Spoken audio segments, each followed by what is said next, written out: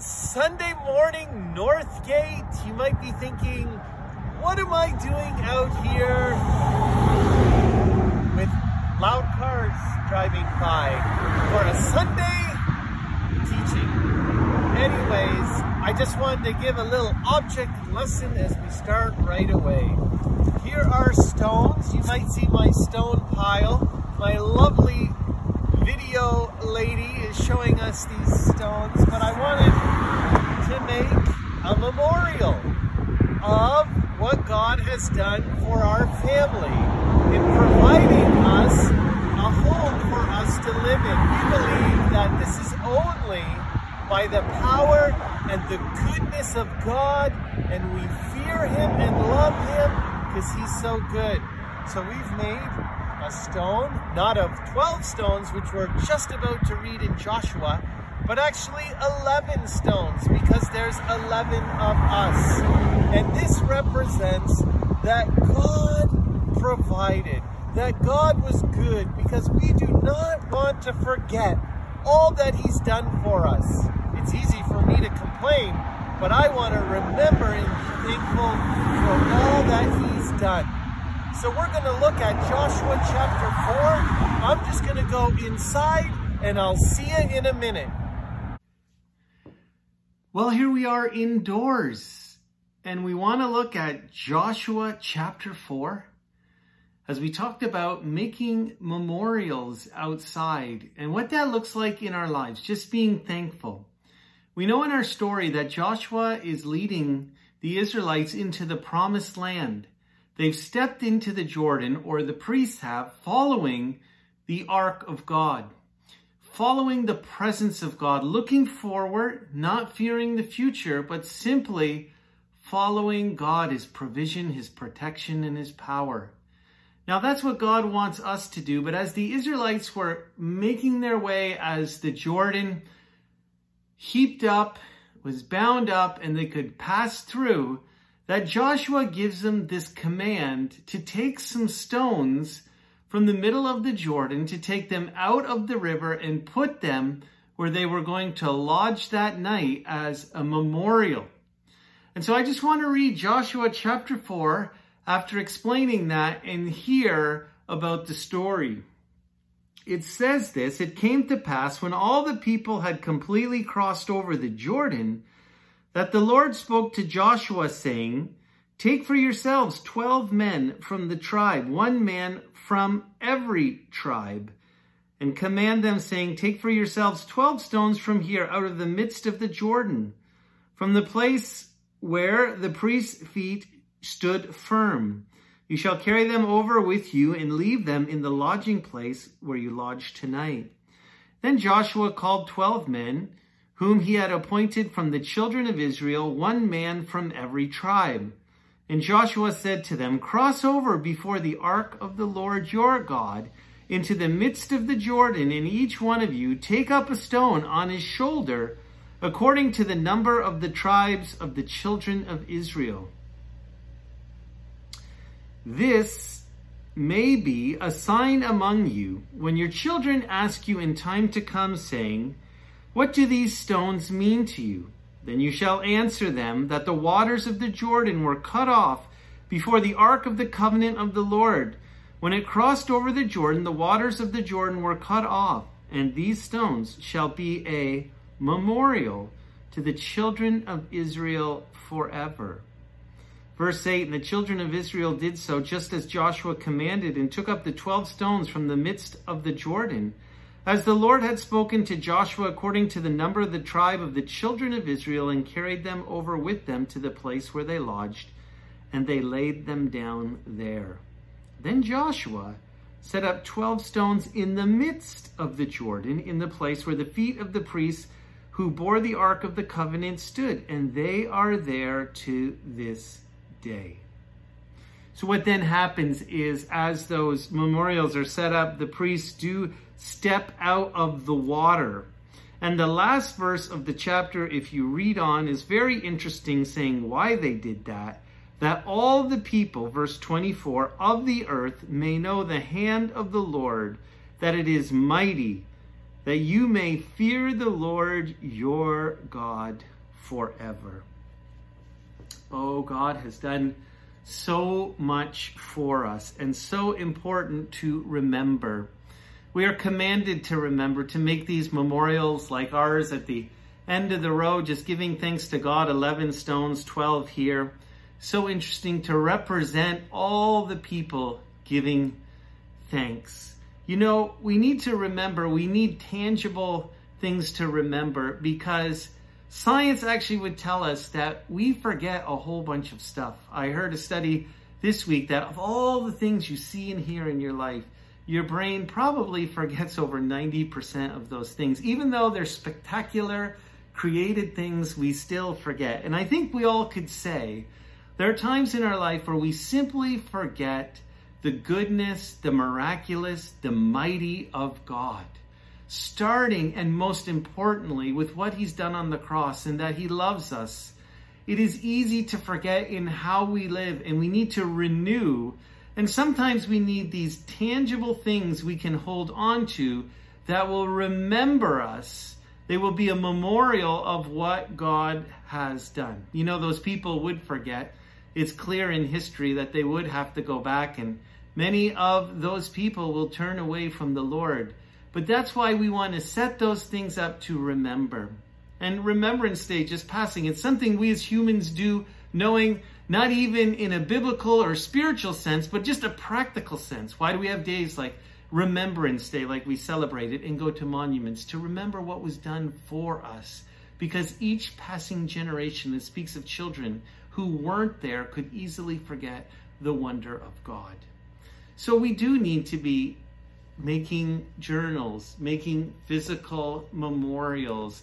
The Bible is actually the most powerful memorial of all the stories of what God has done. And we need to be reading and remembering and praising him. It's a simple thing because we have to simply work at going back and back. I remember in college I'd study for a test and pour in the hours, and a day after I would forget. But I'd have to go back and back and back to the material. And it's the same with God. There's a few things I thought of in this passage that might help us. You know, sometimes it's just really hard. And I don't see these stones as the little ones I had outside. It says the stones had to be on the shoulders of these men. They're probably very heavy and very big and difficult to move. And you know what? It took effort. And how about that? It takes effort from us as well to remember and give thanks. You know, it's the will of God that we are thankful in everything, in all things, but that takes effort to remember him. It takes effort to pick up a journal and write some things down. It takes effort to read the Bible. It takes effort, as I did, to move the stones. I remember that day piling them in the truck. It takes effort to go back and remember. And sometimes, as it is true in a sense that God does all things, he's looking for us to do our part in a sense of remembering all the work that he has done. It's not that we are creating the provision. It's not that we have created our salvation. It's not that we were mighty and miraculous. He is, but our effort is picking up and remembering. It's so much easier to complain. It's so much easier to think of what we don't have. But God would call us to set up those memorials in our mind, to make the effort to discipline ourselves to write things down. I know I didn't before, but now even in my journal, as the days I write in it, I have a little section I call T24, Thankfulness, a memorial in the last 24 hours. What has God done for me? Instead of what I don't have, okay, here's a problem, okay, oh, here's a situation. No, God has worked. God is mighty. God is marvelous. God is powerful. Let me remember.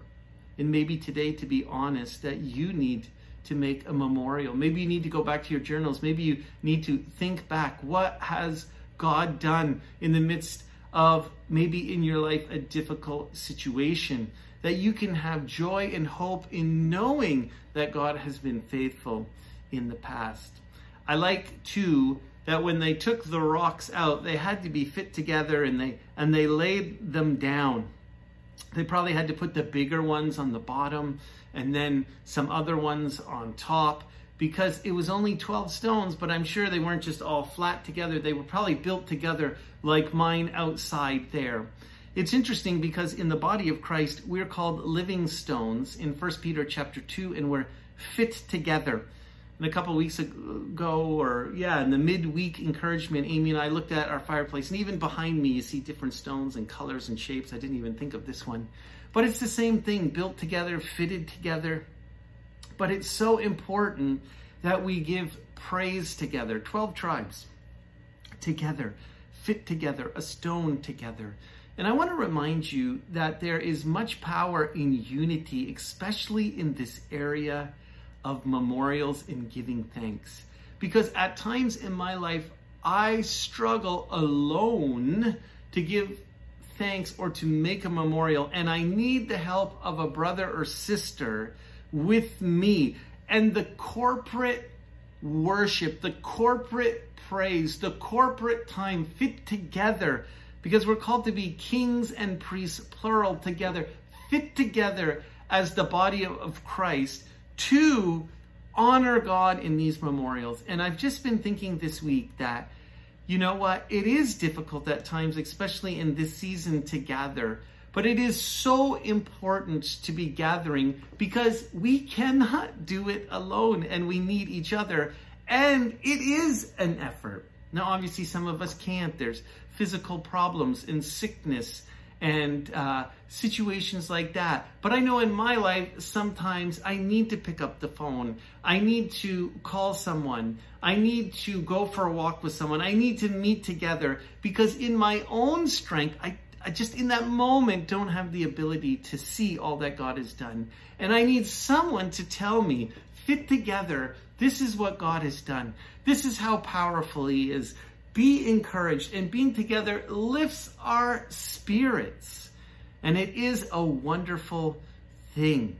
But obviously, again, effort involved. But may the Lord help us in things like that. I think one of the greatest tactics of the devil is to isolate us when we get down, because we can't see the goodness of God, and we don't have anyone reminding us to do that.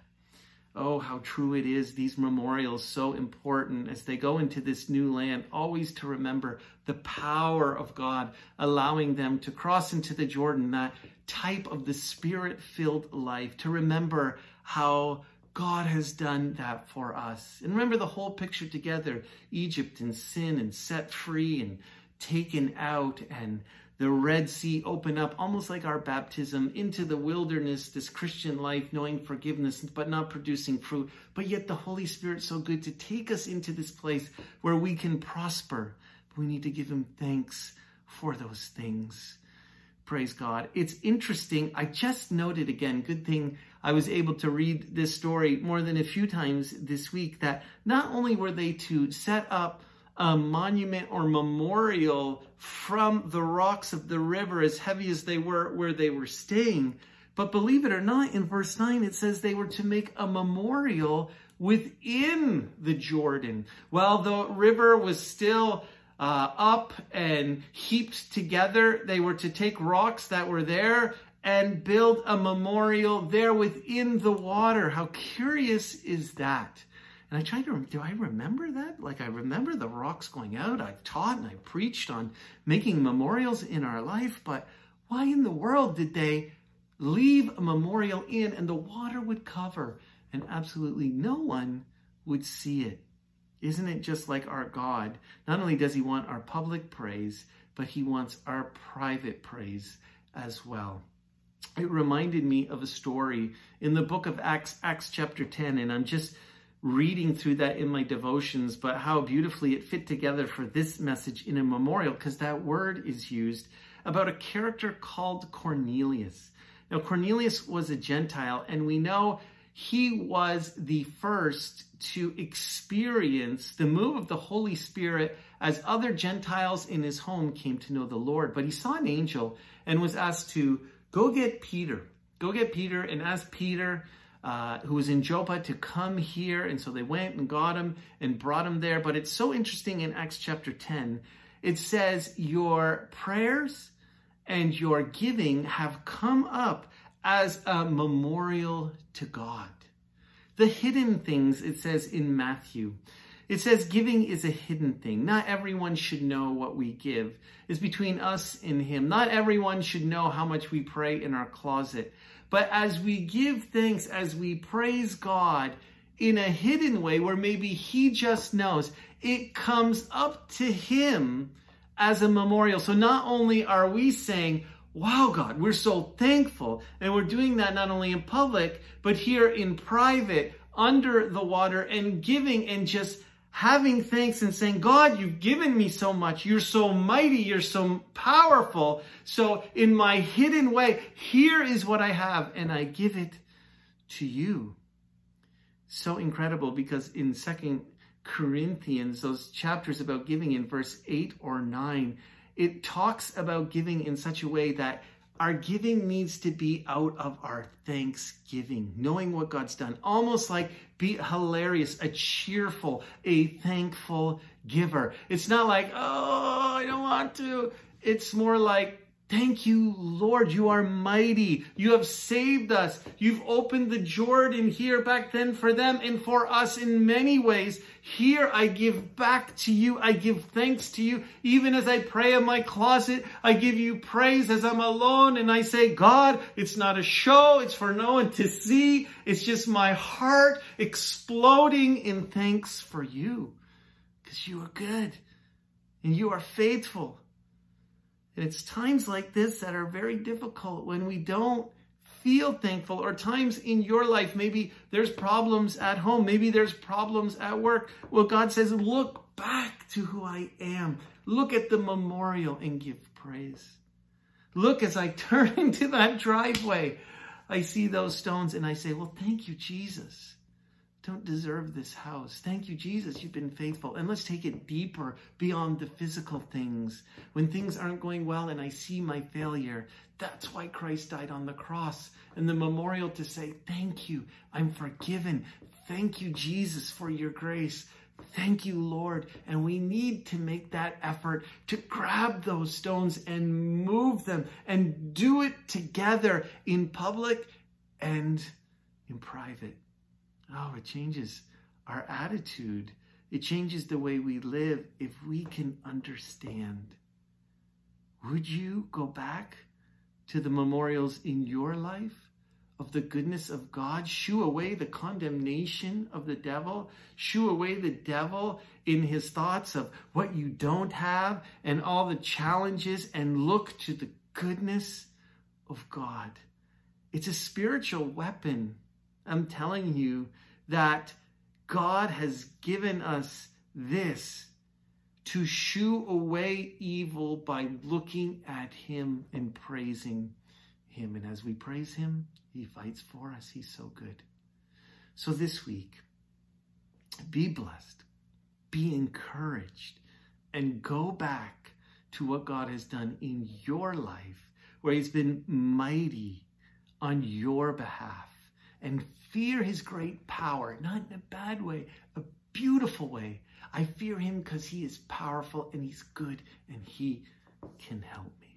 So Lord Jesus, we pray this week, when our flesh wants to do the easy thing, and it is hard at times, that we will work at lifting those stones, going back to those stones, being together, praising you.